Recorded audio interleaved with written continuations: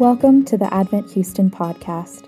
At Advent, our mission is to embrace, embody, and extend the grace of Jesus Christ to the Texas Medical Center, Rice University, and the surrounding neighborhood.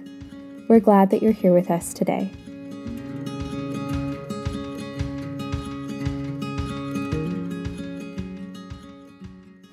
Well, we are in the middle of a sermon series on our mission and values as a church. We have kind of gone through our mission statement, as I mentioned earlier. Our mission is to embrace, embody, and extend the grace of Jesus Christ. And the last couple of weeks, we've been diving more into the values of who we are as a church. And so the first value we did last week, or 2 weeks ago, which is this idea that we want to embrace both truth and mystery, that we view those as the right tension to hold. Secondly, we want to embody Jesus in kingdom ministry, and that's what we talked a little bit more about last week. And if y'all are interested in hearing more about those, they're all online, and which is actually a delight. The Temple Emmanuel videos all of our services for us. And today we are going to talk about our third value, which is to celebrate the good of God's creation. And I've mentioned this before. All of these are on the website, but within each value is sort of three subheadings, so to speak. And I think we can actually pull it up on the screen here, if y'all can. There we go. And this is what we've written as the subheadings for this value. We want to celebrate the good of God's creation by remembering that God's good creation, i.e. Genesis 1, comes before the fall, Genesis 3. And therefore, we can view all of creation in light of God's declaration that it is good. Secondly, by treating God's crowning achievement of creation, humankind, with value and dignity, actively pursuing physical and spiritual flourishing for all. And third, by warmly welcoming people from all cultures, backgrounds, and abilities, recognizing that we are all made in God's image and equally sinners in need of Christ. That's what we've written. And so that's what we want to talk about together this evening. And we're going to do so by using two scripture passages. I'm actually going to shorten one of them because with the baptism, it was going to be too long. So we're not going to be able to discuss all of this either. But we're going to shorten the Genesis passage to just 3 verses, beginning in 26 and ending in 28. And then we'll read all of Revelation together. So if y'all would follow along with me in your bulletins. Genesis 1:26 and following. Then God said, "Let us make man in our own image, after our likeness, and let them have dominion over the fish of the sea, and over the birds of the heavens, and over the livestock, and over all the earth, and over every creeping thing that creeps on the earth." So God created man in his own image. In the image of God he created him. Male and female he created them. And God blessed them, and God said to them, "Be fruitful and multiply, and fill the earth and subdue it, and have dominion over the fish of the sea, and over the birds of the heavens, and over every living thing that moves on the earth." Let's look at Revelation chapter 7, verses 9 through 12. It says this, "After this, I being the Apostle John, after this I looked, and behold, a great multitude that no one could number, from every nation, from all tribes and peoples and languages, standing before the throne and before the Lamb, clothed in white robes with palm branches in their hands, and crying out with a loud voice, 'Salvation belongs to our God who sits on the throne and to the Lamb.' And all the angels were standing before the throne, around the throne, and around the elders and the 4 living creatures, and they fell on their faces before the throne, and they worshiped God, saying, 'Amen. Blessing and glory and wisdom and thanksgiving and honor and power and might be to our God forever and ever.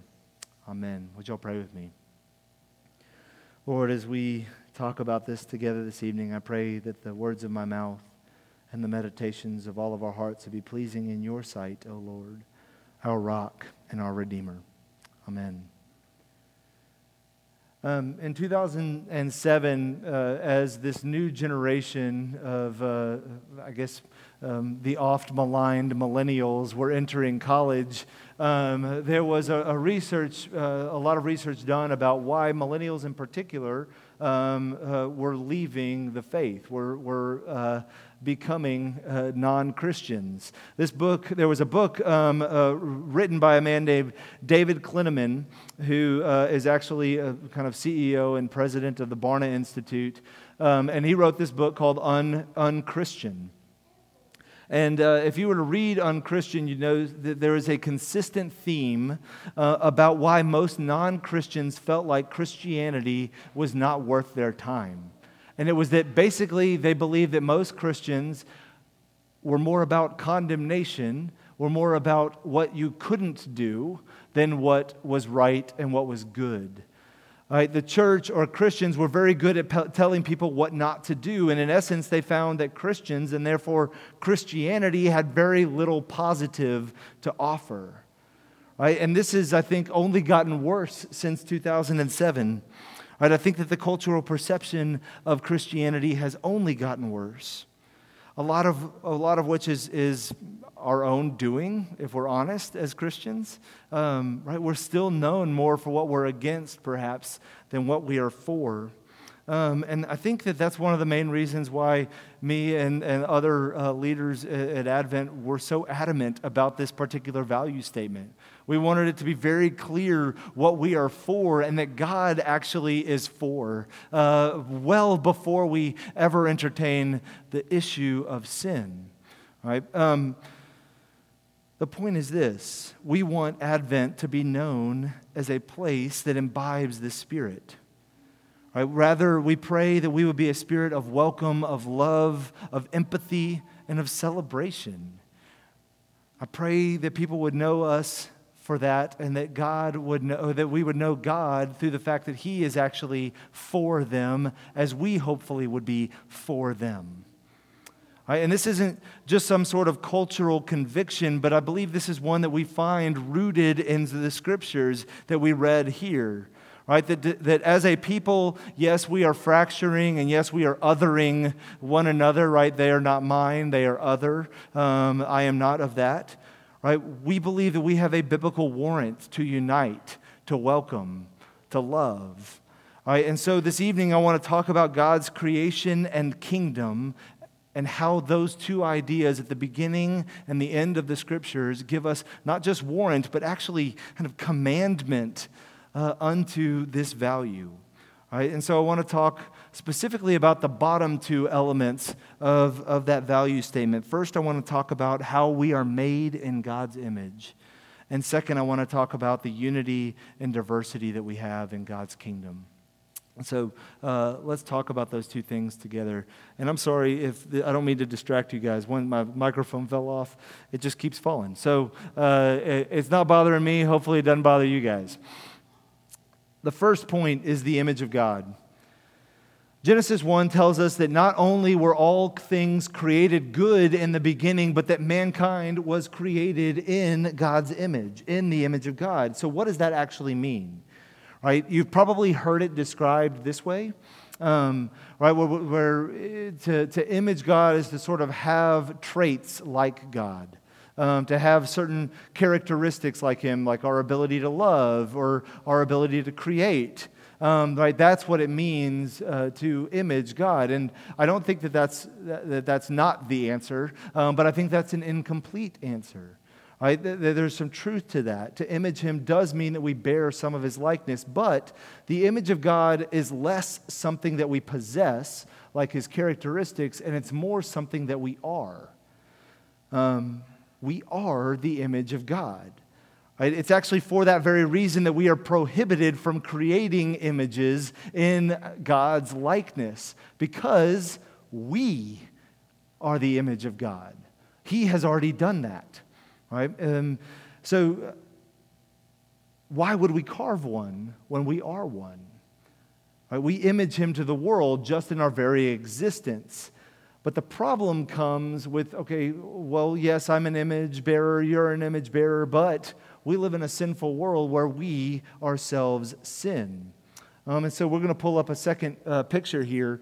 If y'all probably are aware that there are thousands of Roman statues of Roman gods, and almost all of them are headless, because anytime somebody came to capture a foreign city, you would dismember a statue.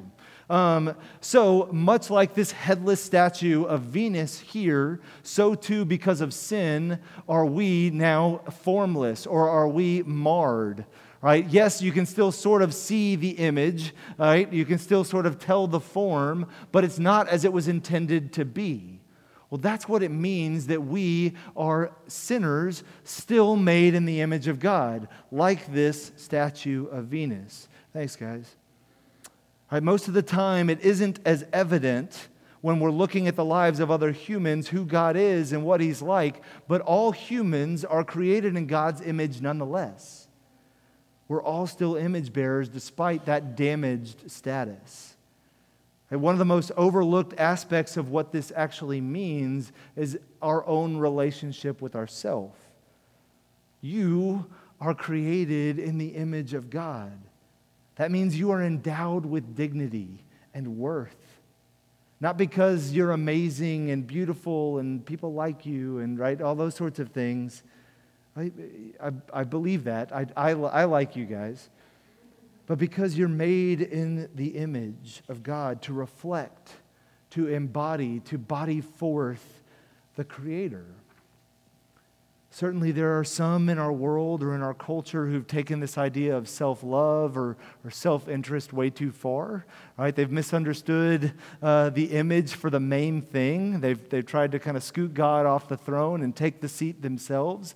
But there are also some of us who view ourselves as worthless, right? Who've misunderstood the image of God that opposite way, right? Failing to see anything that reflects the good of our Creator within ourselves, failing to acknowledge anything of value in ourselves.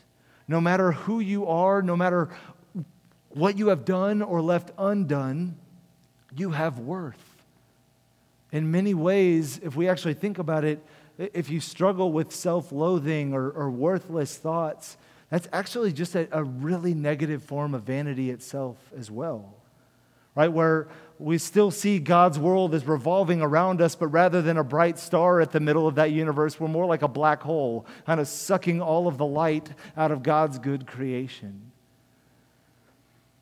And so recognizing that we image God is a step back toward placing Him rightly as the focal point of our world, in essence.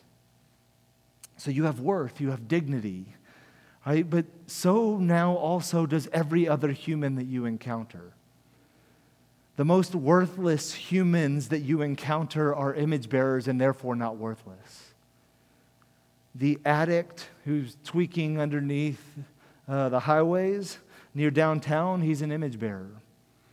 The Instagram influencer with perfectly cultivated feed is an image bearer.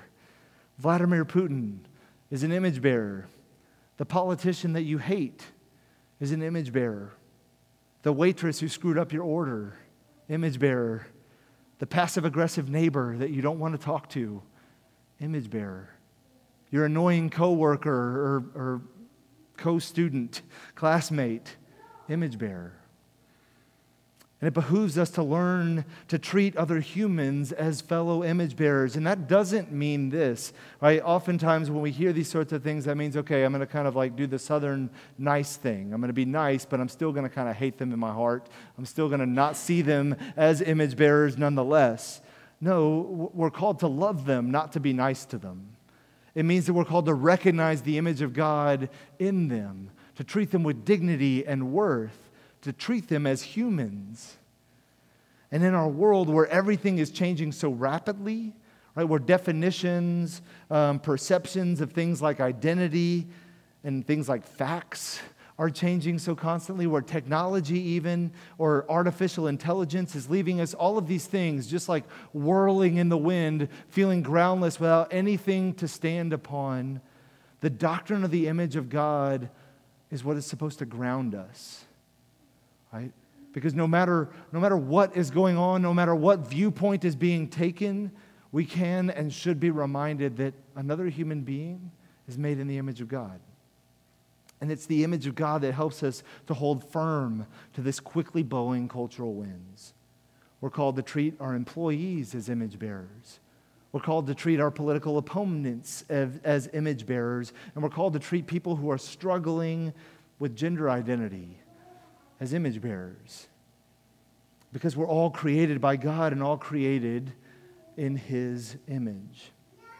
So if that's our first point, let's talk a little bit about our second, which is the unity that we have in the midst of diversity. One of the most interesting observations in Unchristian, the book, is that non-Christians found it unchristian that the church was as divided, if not more so, than the culture. Right? In particular, those outside the church see that within the church, they see that there is a kinder attitude toward ideological allies than to brother and sisters in Christ who have a different set of political values. So in essence, this was the thought. Why listen to the church if the church itself doesn't treat those within with love? What does the church have to offer when it separates into tiny homogeneous little groups that cast insults at one another, just like the middle school cafeteria that we all loved, right? Is there hope for the church in the midst of that struggle? At the end of the scriptures in the book of Revelation, as we read, the Apostle John is given a vision of what the future will look like. In the kingdom of God, image bearers of every tongue, of every tribe, of every nation are gathered together before the Lamb of God. And these people don't have uniformity, right? They don't share nationality. They don't share race or politics. They don't share the same language. But they are all united, right? They're united in the garments that are washed white, right? They're united in the saving grace of Jesus Christ, who has made them pure, who has made them holy.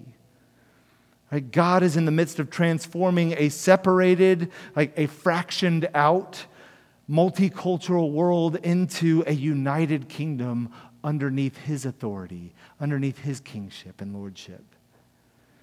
Right? And I've heard it described as an orchestra, right, where He has taken all of our individual groups of sounds and instruments and bringing about a beautiful harmony to worship and to proclaim His name together. And that's part of what that Revelation passage is describing. So as Christians, we don't become monolithic in our culture. That's not what the Scriptures illustrate or what the Scriptures teach. Jesus doesn't say, come and follow me and cease to be a Texan, right? You need to learn Aramaic and now dress like me. No, as Christians, we don't believe that, right? We don't believe that there's any language that's more holy than one another. That's the main reason why the church has believed that it's so important to translate the Bible into every language on earth, because there is no language that's holier than any other.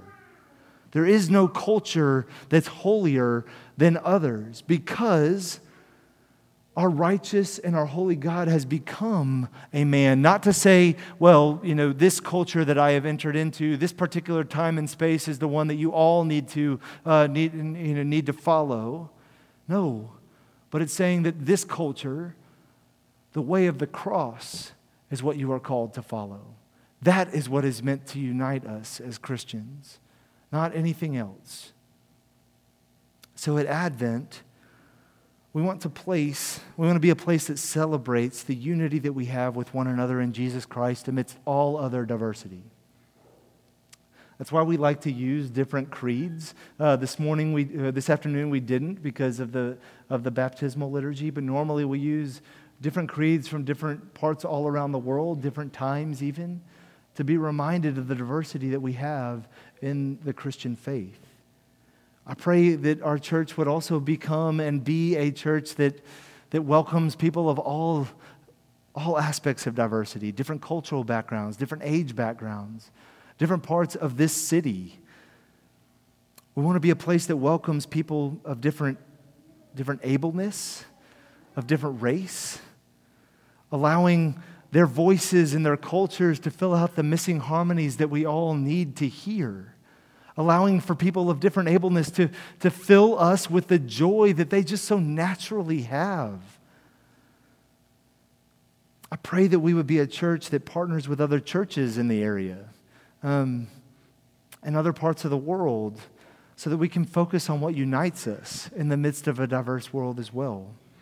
I think that this is incredibly important because without being around different people, without being around that diversity within the church, we become increasingly blind to our own sin patterns.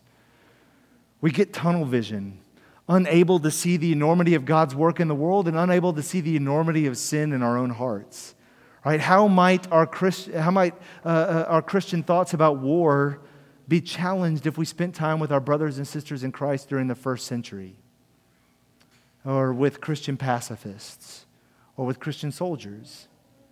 How might our blind spots about money be challenged if we spend time with our brothers and sisters in Christ from different parts of the world, from impoverished areas, or from places that place different types of value on other material goods? You can probably think of countless of other ways where you have already been challenged to grow in your faith by spending time with someone who has different views than your own, because they help us to follow Jesus, to put to death sin in our own life that we're blind to, and to be more fully developed into the likeness that He has for us. May we learn to partner and to celebrate what God is doing inside of our walls, inside of our cultures, but also outside of our walls and outside of our cultures as well. Because as we do that, then we show forth what the kingdom of God is ultimately going to be like when we're gathered together with every tongue, every tribe, and every nation. Let me conclude with this. The book of Revelation is what we call apocalyptic literature, which means it's literature written to people who are going through a massive sense of struggle, with visions to remain faithful despite whatever that struggle is. And so in particular, we see a vision to help faithful Christians in the midst of the struggles of the first and second century. It helps them to live faithfully and to identify what is true evil and what is true goodness. And so in this context of a church that's gathering together for the very first time, Jew and Greek, men and women, slave and free, where these people are brought together in unity, what does it look like for them to be able to begin identifying what is good and what is evil? Because I've often thought it was you, right? Is the evil of those people, or is it me? Right? And the picture that Revelation helps us to see is that God is building a different sort of community.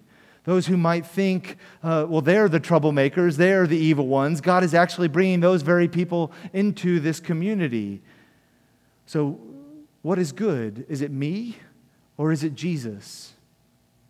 Flannery O'Connor wrote a short story with this passage in mind. It's actually titled Revelation. And it's a story that centers around a Southern woman by the name of Mrs. Turpin, who lives according to the good Southern code. Right? She's a good woman, at least in her own eyes. And the story mostly takes place in a doctor's office, where she's encountering and carrying on pleasant conversations with other people in the office, just where there's all sorts of pleasantries that are covering over her massive judgmentalism. And so Mrs. Turpin keeps thanking God silently that she's not like the trashy people or the poor people or the ugly people that she sees around the room. I thank you for making me, she says. In the waiting room, there's also a young girl named Mary Grace, who actually most people think Flannery O'Connor is sort of viewing herself more as Mary Grace here, who has been silent, observing Mrs. Turpin. And finally, after listening to Mrs. Turpin's conversation with another woman, Mary Grace throws her textbook at Mrs. Turpin, yelling, "Go back to hell where you came from, you old warthog." Again, if you've ever read Flannery O'Connor, only she can kind of do this type of thing. Mary Grace sees through Miss Turpin's self-righteousness, and she rightly names the vice that comes from, where it comes from, and the true appearance that vice actually is.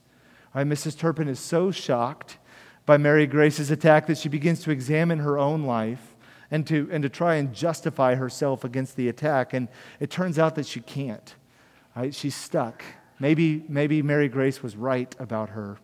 And at the end of the story, Mrs. Turpin has a vision of heaven, and this is what O'Connor wrote, and we're gonna pull it up on the screen for you guys as well. It says this: "A visionary light settled in her eyes. She saw the streak as a vast swinging bridge extending upward from the earth through a field of living fire. Upon it, a vast horde of souls were tumbling toward heaven. There were whole companies of white trash, clean for the first time in their lives, and bands of black people in white robes, and battalions of freaks and lunatics, clapping and shouting and leaping like frogs, and bringing up the end of the procession was a tribe of people who she recognized at once as those who, like herself and her husband Claude, had always had a little of everything and the given wit to use it right. She leaned forward to observe them closer. They were marching behind the others with great dignity, accountable as they had always been for good order and common sense and respectable behavior. They alone were on key, yet she could see by their shocked and altered faces that even their virtues were being burned away." Y'all, Jesus is burning away every virtue that we think we have. As I mentioned earlier, we still struggle with the idea of who is good, who is evil. We think so highly of ourselves. But y'all, God is reminding us that Jesus is good. And that oftentimes when we look and think of ourselves as right and good, yes, we are endowed with every dignity. Yes, you are not worthless by any means. But in Jesus Christ only are we made good. In Him is unity possible in the midst of diversity. God has made all of His creation good. He has made us in His image, and Jesus reminds us that all who are in Him, robed in His white righteousness, are good, ultimately in the new heavens and the new earth. And so we want to celebrate that. We want to celebrate that consistently. Would y'all pray with me into that end? Our God and Father, we thank You. We thank You that in Jesus Christ we are made good. And so, Lord, we pray that in the midst of our sin, in the midst of what we believe to be our virtue, Lord, that You would melt that away. That the only virtues we would have are in Christ, and that we would learn to follow Him in faith. Father, may we see and treat others with dignity as You've created them, giving worship and honor and glory to You. We pray all of this in Jesus' name. Amen.